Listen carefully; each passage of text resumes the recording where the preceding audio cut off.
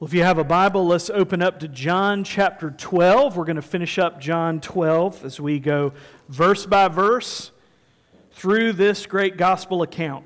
And so feel free to open up to the Gospel of John. If you have no idea where John is, that's okay. Feel free to use the table of contents. There is a pew Bible there in front of you. If you'd like to open up, you're being the New Testament, so kind of the back half of the Bible. You'll see the gospel accounts, Matthew, Mark, Luke, and then John will be in chapter 12. So that's the big number 12 at the top. And then look for the little number, verse 44 this morning. We'll actually start in verse 42. We'll read two verses we covered last week. So look for the little number 42, and that's where we'll start. You'll see the title of our sermon this morning is, I have come into the world as light. So we've seen this motif of several times through John's gospel, Jesus being referred to as the light. And so we're going to talk a little bit about that this morning. And so I hope that you have enjoyed our study through the Gospel of John thus far. I know I have. Very rich, kind of theologically dense gospel account. And just a reminder again of how the Bible works. The Old Testament says, someone's coming, someone's coming. Matthew, Mark, Luke, and John, the gospel accounts say, someone's here right now. The whole rest of the New Testament says that someone's coming again. And so who is that someone? The promised Messiah, the person and work of Jesus Christ. And so we're in the Gospel of John, which is saying someone's here right now. And we're looking at the life and ministry of Jesus. And so while you're opening up to John 12, let me tell you a story. In classic Latham fashion, right? Always open with a story. In January of 1947, so kind of take yourself back there. January of 1947, a young man was lying down in the back seat of his car while his mother drove from Fort Deposit, Alabama to Montgomery in the middle of the night. So not too far from here. And as the mother drove through the rural darkness, remember this is the 40s, not a lot going on there, and so it's really dark. She spotted the lights of Dannelly Field Airport on the outskirts of Montgomery, and she basically kind of did the whole, like, I'm going to shake you awake while I'm driving the car, kind of hand in the back. She roused her sleeping, inebriated son. And she woke him up to tell him that they were almost home, and she said, I know I'm almost home because I just saw the lights of the airport. A few days later, on January 26th of that same year, 1947, a guy named Hank Williams Sr. would pen the first draft of his now iconic country gospel song, I Saw the Light. Maybe you've heard of it. Biographer Colin Escott, who wrote the biography, Hank Williams, the biography, joked that if all the people who later claimed to be in the car with him that night had actually been there, Hank would have needed a 20-passenger bus. There were a lot of people like, oh yeah, I was there. This song has just become so iconic in our culture and in the world, especially of country music. It was recorded on April the 21st. Remember, it was written in January, but it was later recorded April the 21st of 1947 as the B-side to his first MGM recording. His song on the A-side was called Move It On Over. Maybe you heard that song, Move It On Over. The backside of that little record was I Saw the Light. And it would later be called a prayer of a backslider who lives in hope of redemption. And it was named one of CMT's 20 greatest songs of the faith. In 2005, it was named that, and you can probably think of how many times it's been covered by countless artists since it was first written in the 40s. People like Roy Acuff or Bill Monroe or the Nitty Gritty Dirt Band or Bob Dylan. Basically, everybody's covered this song, and it's such an enduring song. If you did the math, that song is 74 years old, if you're counting. And it has such staying power because of the honesty of the song. It's just one of those, like people have described country music as three chords and the truth. It's true. It's the reason why this song has had such staying power. It's just brutally honest. In our day and age, people talk about seeing the light, and we're really familiar with that song, but you ever actually wondered what it means to see the light? Hank Williams Sr. says, I saw the light, I saw the light, praise the Lord, I saw the light. What in the world does that mean? In our day and age, the phrase see the light is mostly used to describe being exposed to kind of like a whole new perspective on a particular situation or finally agreeing to something, where you have people that they might be in conflict and they finally come to kind of an agreement and they say, I'm glad you finally saw the light on that.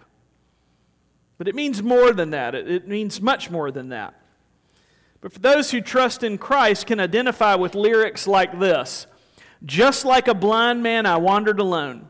Worries and fears I claim for my own. Then like the blind man that God gave back his sight, praise the Lord, I saw the light.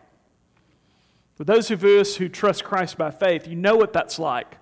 I once wandered around in darkness and sin, but praise the Lord, I saw the light. He met me in the midst of this.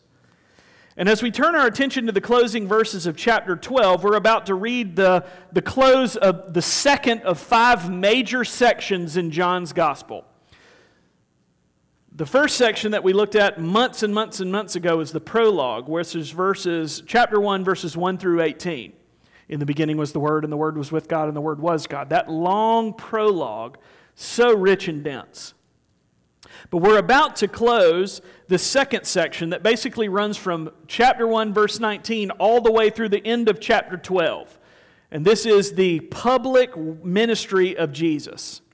Next week, we're going to start a new major section in John's Gospel. Again, as we're just going through this verse by verse, doing what we would call expositing this passage, expositing this book. We're drawing from, we're exegeting the text, we're drawing meaning from it. We're going to start next week the third section, which is the Passion Week, which starts chapters 13 through 19. And so the closing verses of this chapter function almost like a summary of Jesus' last words to the Jews and the gathered crowd that we've been interacting with constantly throughout the past few chapters. But as Ketty wrote in his commentary, he said, speaking of this passage, it is at once a self-revelation of Jesus as the Messiah and a powerful plea for people to come to him in saving faith. In short, this passage that we're about to read is a missionary call for sinners to come to the light from the lips of Jesus himself. And see if you can pick up on Jesus' urgency and his quintupling down on being the Son of God. Remember, we said he said it once, and he doubles down, then he triples down, then he quadruples down, he's quintupled down. I'm sure we're past that. I could only think up to quintupling. It's a lot. He's basically saying, I'm the Son of God. He never backs down from that. See if you can pick up on his urgency, and see if you can pick up again on his claim to be the divine Son of God. And then let's figure out what's it mean to come to the light. Okay, with that in our minds, let's go to the Scripture. John chapter 12, we'll start in verse 42, and we'll go to the end of the chapter. Let's give attention to the reading of God's Word. Nevertheless, many, even of the authorities, believed in him, but for fear of the Pharisees, they did not confess it, so that they would not be put out of the synagogue. For they love the glory that comes from man more than the glory that comes from God. And Jesus cried out and said, whoever believes in me believes not in me, but in him who sent me. And whoever sees me sees him who sent me. I have come into the world as light, so that whoever believes in me may not remain in darkness. If anyone hears my words and does not keep them, I do not judge him, for I did not come to judge the world, but to save the world. The one who rejects me and does not receive my words has a judge. The word that I have spoken will judge him on the last day. For I have not spoken on my own authority, but the Father who sent me has himself given me a commandment, what to say and what to speak. And I know that his commandment is eternal life. What I say, therefore, I say as the Father has told me. The grass withers and the flower fades, but the word of our Lord does indeed stand forever. Let's pray and ask the Lord's help this morning. Please pray with me. Father, Son, and Holy Spirit, we look to your word with great expectancy because we know and remember that we need a voice from outside of ourselves to make sense of our world. So come, Holy Spirit, please take these words that we trust are living and active, apply them to our hearts, convict us, O Lord, remind us of your glory. Father, change us, even in just some small way, as we have sat at your feet just for a few moments. We ask and pray that you would meet us here, and we ask these things in Christ's name. Amen. Okay, so the big question that we're going to ask this morning is, what does it really mean to quote-unquote see the light? What's that mean? Hank Williams Sr. wrote it, I saw the light, praise the Lord, I saw the light. What's that mean? We're going to look at 2 points this morning if you're a note-taking type of person. Number one, we need to recognize the true identity of the light. So we saw the light. Okay, so what is that? Who is that? We need to recognize the true identity of the light. Our second point, we need to recognize the true message of the light. Okay, so we need to understand and recognize the true identity, but also the true message. Let's look at that first point. We need to recognize the true identity of the light. Don't worry if you didn't write down the second point, I'll remind you in a minute. Okay, we need to recognize the true identity of the light. We began our study through John months and months ago at the beginning of the year with the opening verses of John's prologue, which is this really theologically rich, dense explanation of Jesus' divinity. There's so much packed into those 18 verses. We took a couple of weeks just to kind of go through just that. And in that prologue, Jesus is referred to as the Word. The Greek word is logos, L-O-G-O-S. And this Logos became flesh and dwelt among us. We're talking about the incarnation of Christ. But Jesus is also referred to as something else in the opening verses of the prologue. John chapter 1, verse 4 says, "In him was life, and the life was the light of man." Here we see Jesus being linked with the word light. So he's not just the Word incarnate, he's also the light, and that light brings life. Think back over our weekly time in John for the past few months. How many times has Jesus' claim to be the divine Son of God come under attack or scrutiny? A lot. That's the answer. Tons. It's been a constant attack by everyone. Jesus continues to claim, "I'm the Son of God. I am the one whom the Father has sent." And constantly that's being attacked and criticized. And verses 42 and 43, which we talked about a little bit last week, show the mixed reactions to Jesus' claim to be the divine Son of God. Look again at verse 42. It says, "Nevertheless, many even of the authorities believed in him, but for fear of the Pharisees, they did not confess it, so that they would not be put out of the synagogue. For they love the glory that comes from man more than the glory that comes from God." You see this mixed reaction. Some believe, some don't. Some actually double down on their hatred against Christ. And all of this was part of the sovereign plan of God. We have seen the sovereignty of God expressed over and over and over again through the Gospel of John. And we're reminded there's this arc of redemption that is happening in the Gospel, and also this arc of redemption that's happening in your Bible. And we're just kind of wading into that stream. Look at verse 44. "With the cross looming, Jesus speaks with great urgency." At the end of verse 36, John told us that Jesus hid himself, and now he reemerges. And what does he do? We're told that he cried out. The Greek word here is kradzo, K-R-A-D-Z-O, if you're taking notes, kradzo. And that word is compared to the cry of a raven, to cry out loudly. This same word is used to describe John the Baptizer's proclamation of Jesus as the Lamb of God, where he says, "Behold the Lamb of God." He kratzo, he cries out with a loud voice. This Jesus' proclamation to be the living water. You remember that feast of the water where they lift the pitcher up and everything, a hush falls over the crowd, and then Jesus cries out with a loud voice, "That's me." That's that same word that we see here. This word is also later used in Acts chapter 7 to describe Stephen's calling out to the Lord as he was stoned. It's this loud cry. It's not a murmur. This is Jesus crying out with a loud voice. And so with a great shout, Jesus cries out, and he once again publicly links himself with his Father. Unlike those who hid from the Pharisees in verse 42, Jesus continues to speak boldly. He knows what the price is going to be, but yet he continues to do it. In verse 44, we see him doing a couple of things. To believe in Christ is to believe in the Father. Verse 45, to see Christ is to see the Father. Verse 50, to hear Christ is to hear the Father. It's basically saying, I and the Father are one. And we'll see him again reiterate that, especially as we move forward in the gospel account. And so we think this morning, okay, well, why should we care? We, as a church, need to continue to proclaim what Jesus himself proclaimed. Come what may from the culture at large, we must continue to proclaim that Jesus has been, now is, and will forever be the divine Son of God. We can't flinch on that because he's our only hope. We cannot, come what may, come the cultural pressure that may come. We cannot flinch on this. Jesus has been, is now, and will forever be the Son of God, eternal, a member of the triune Godhead. To see the light is to recognize Jesus for who he truly is, fully God, fully man, and an eternal member of the triune Godhead, co-equal, co-eternal. Can't flinch on that.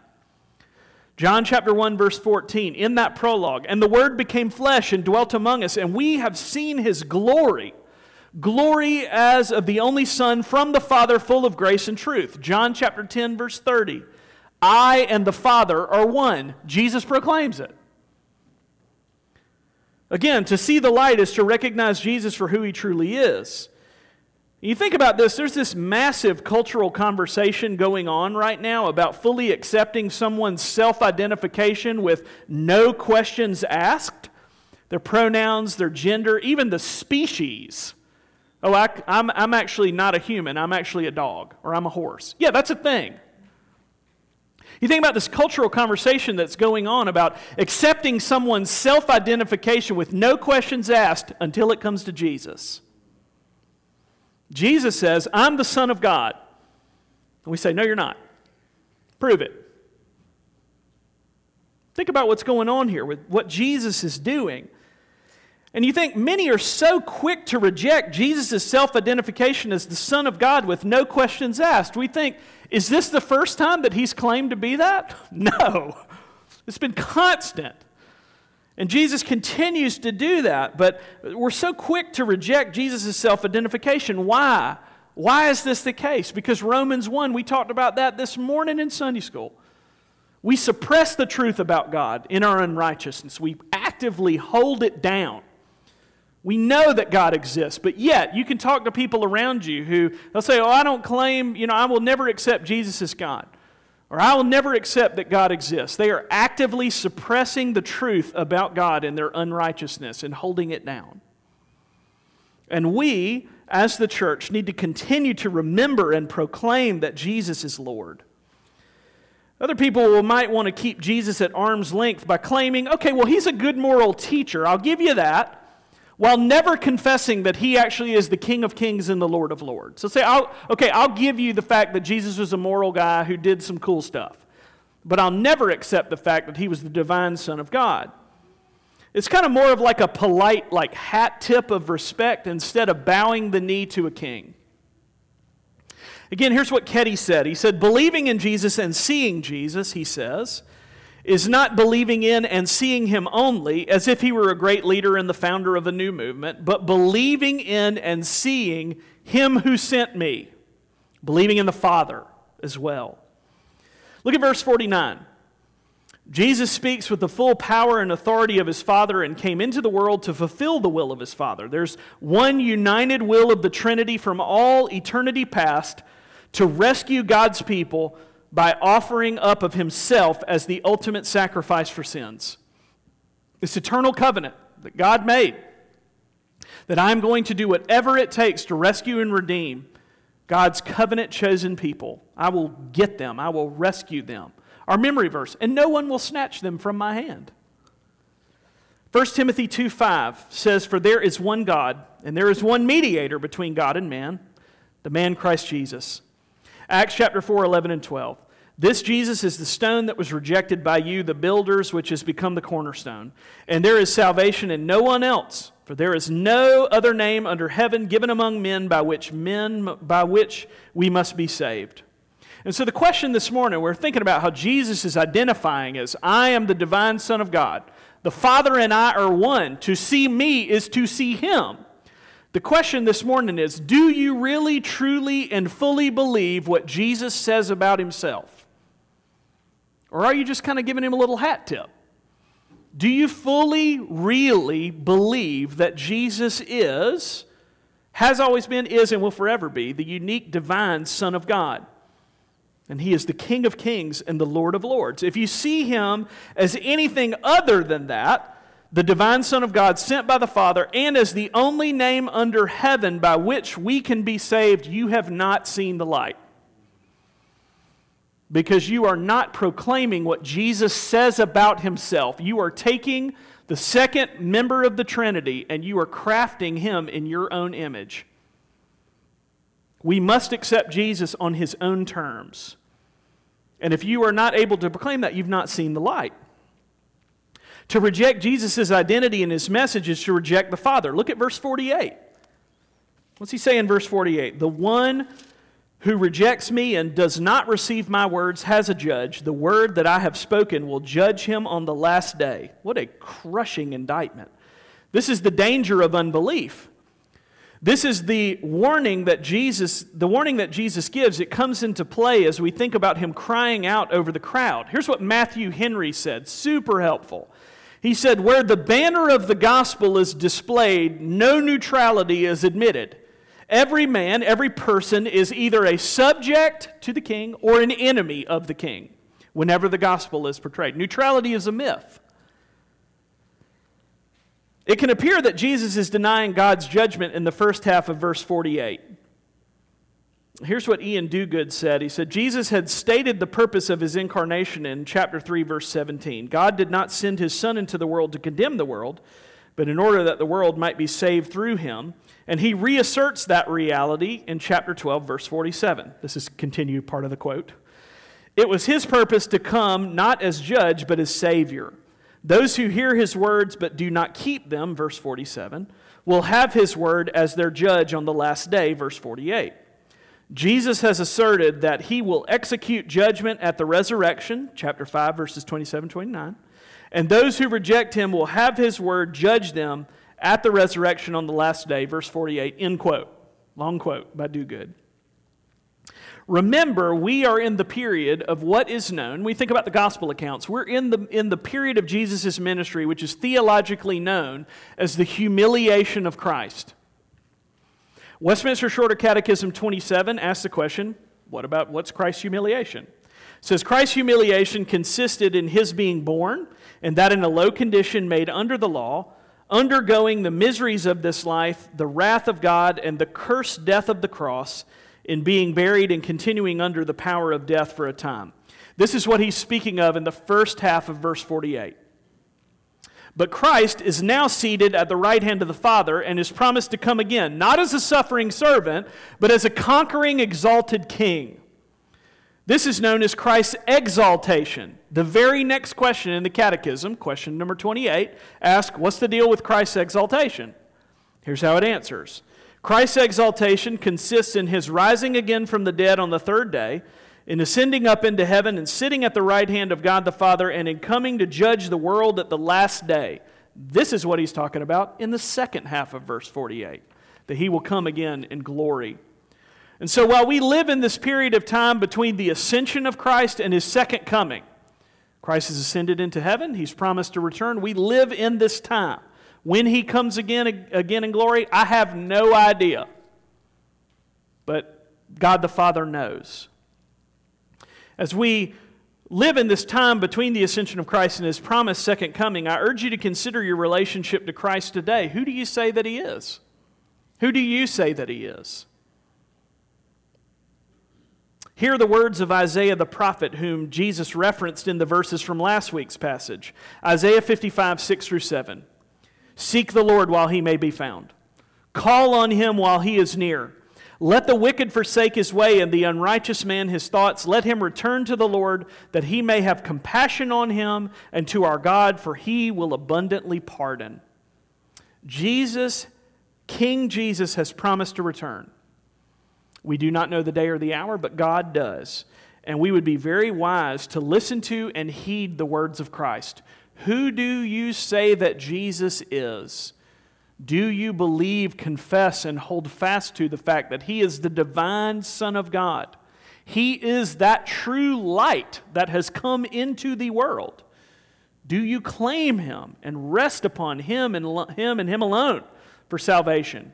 Do you confess his true identity as that light? We all need to take stock of that and think about that this morning, because we need to recognize not only the true identity of the light, but also the true message of that light.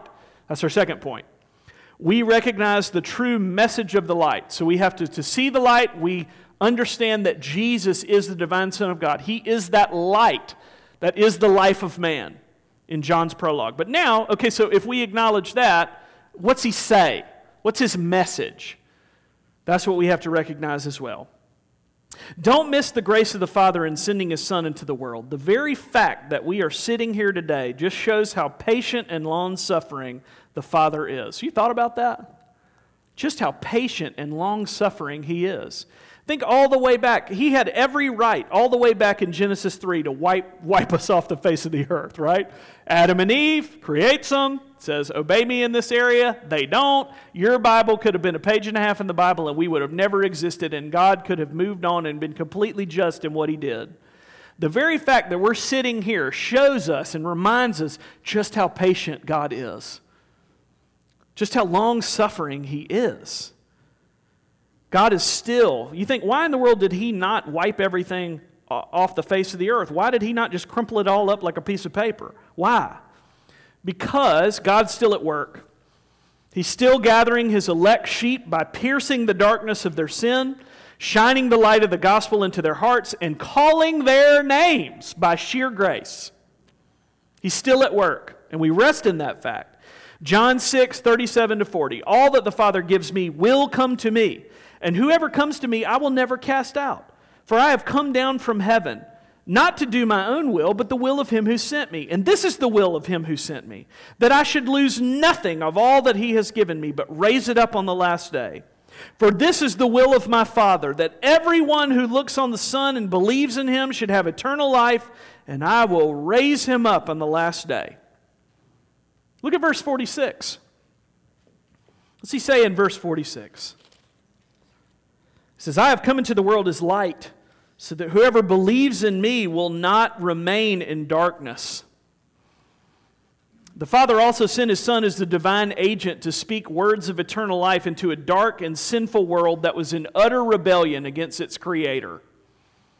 In the midst of that rebellion, in the midst of us shaking our fist at the Lord, this light pierces the darkness by grace. By grace, into the cave of your sin, the Spirit has moved.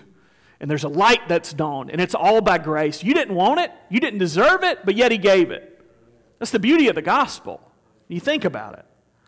Again, here's what Matthew Henry said. He said, Christ was intimately acquainted with the counsels of God and was faithful in discovering so much of them to the children of men, as it was agreed that should be discovered, and kept back nothing that was profitable. As the faithful witness delivers souls, so did He, and spoke the truth, the whole truth, and nothing but the truth. And so you think, what does it mean to really see the light? We believe in Jesus' true identity, and we believe His true word. And without this, we're in darkness.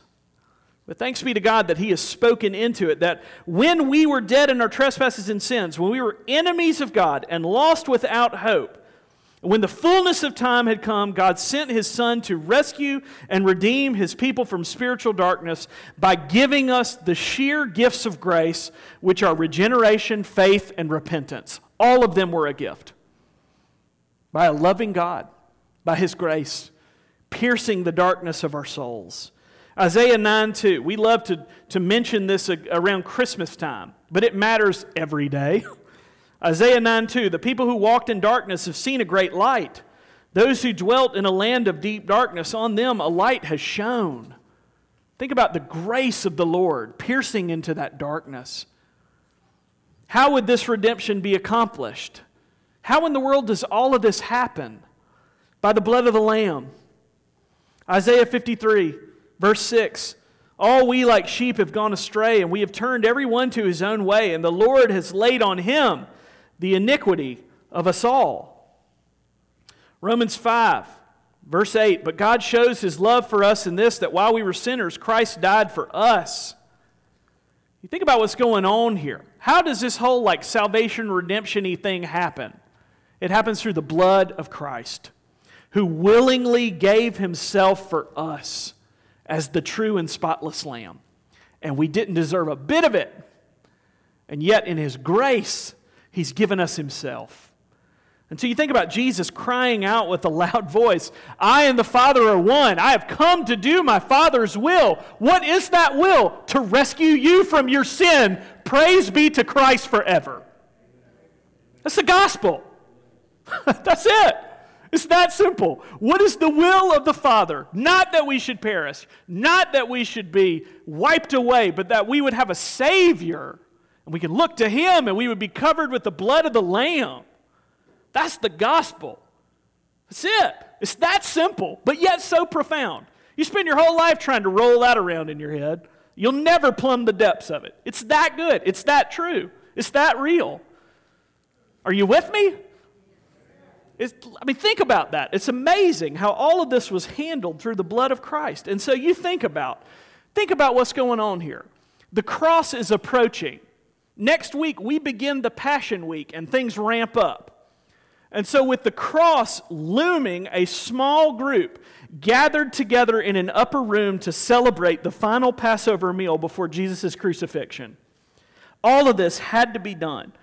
They ate the unleavened bread. They ate the bitter herbs. They remembered God's strong arm of deliverance for His covenant people. They remembered how, by faith, the people of God applied the blood of the Lamb to the doorway, and they were spared judgment as God passed over them. And you think about this morning, 1 Corinthians 5:7 reminds us, "For Christ, our Passover Lamb, has been sacrificed."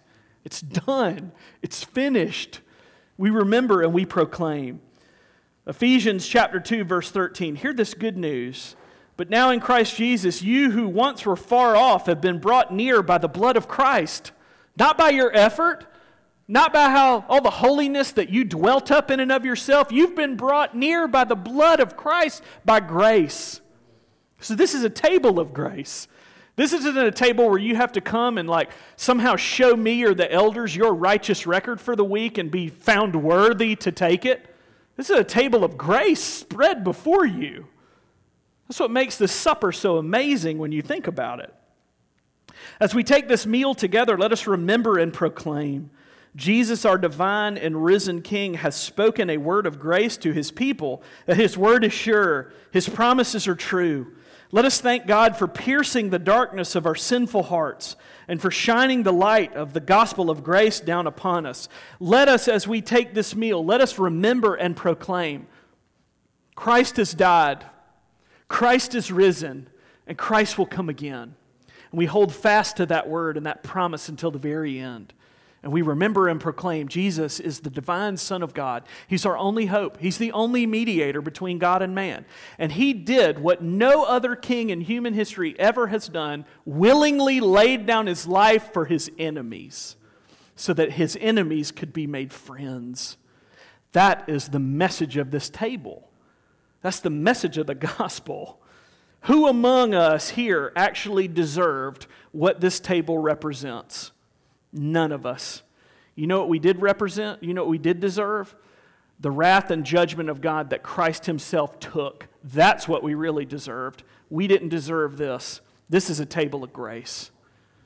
And so as we take it together, we remember all that Christ has done. And so as we look to this table this morning, we look with great hope because the Lord knows that we're forgetful people. I am. You probably are too. And the Lord knows that we need to be reminded of Christ's return. We need to be reminded of His grace and mercy. And so God, in His wonderful love and grace, has given us this physical reminder of the gospel. This is a good gift given to us by a loving God, where all of our senses are engaged. We get to see and taste and touch and handle the gospel and be reminded yet again. The good news is this is not a table for perfect people. If you've got your life all put together and you're a perfect person, I would love to read your book. My guess is, though, you're just like me, a wretched sinner in need of God's grace. And so this table is set before you. That's good news. This is a table it's not a table for perfect people. This is for those who see their sin and their need for grace. This is for Christians. Christians who look to Jesus by faith. Look to Him and Him alone. Trust Christ by faith alone. But it's also not just the PCA's table. And so if you're here and you're not a member of a PCA church, that's fine. We're so glad you're here. If you're here this morning and you go to you're a member of a different church, but that church preaches the true gospel of grace, that you're a sinner and that Jesus is the only way, and you claim Jesus by faith, then please come and eat with us as brothers and sisters in the faith. Please come. But if you're not a Christian, feel no pressure to participate. We would actually ask you to let the elements pass, because Paul warns us in 1 Corinthians 11 to examine ourselves and to be discerning of Christ's sacrifice and of his body and his blood. If you're here and you do not trust Christ by faith, we really would ask that you would let the elements pass, because Paul warns us that we'd eat and drink judgment on ourselves. But we hope that you won't stay away for long. Come and talk to us about how you can know Jesus as your Savior. It would be our greatest and highest privilege to sit down and to tell you about Christ and all that He's done. And we'll start with what He's done in our own hearts first. Christ calls us to come and to feed on Him and to find grace through Him. And this bread and this cup, they're signs and seals of the covenant of grace. At this point, I'll ask the elders and those who are helping to please come forward. This morning at Grace Pres, we pass the elements separately while remaining seated, and we take them together one at a time. We'll send out the bread first, and then we will send out the juice, and we'll take them together. There's also some prepackaged elements in the trays if you would prefer to use one of those, or if you're gluten-free, there is an option available for that. If we run out of those, just slip your hand up. We'll go get you one. Happy to do it. Hear the words of institution this morning as we look, that on the night that Jesus was betrayed, Jesus took bread and He broke it and He blessed it and He said, "Take and eat, this is my body broken for you. Do this in remembrance of me." In the same way, also, Jesus, as our great Passover lamb, He took the cup and He said, "This cup is the new covenant in my blood. Do this as often as you drink of it in remembrance of me. For as often as you eat this bread and you drink this cup, you proclaim the Lord's death until He returns." And that's what we're doing. For those who trust in Christ this morning, I've got some good news for you. This table of grace is set before you, and as we minister in Christ's name, we invite you to come and taste and see and to take the gospel and to be reminded. Take the supper of grace. This table's set for you. Let's pray. Father, as we come to you, Father, Son, and Holy Spirit, we acknowledge, Lord, that you are the one true and living God. And we also acknowledge that you are a covenant-making and a covenant-keeping God. Your promises are true and sure and will forever be.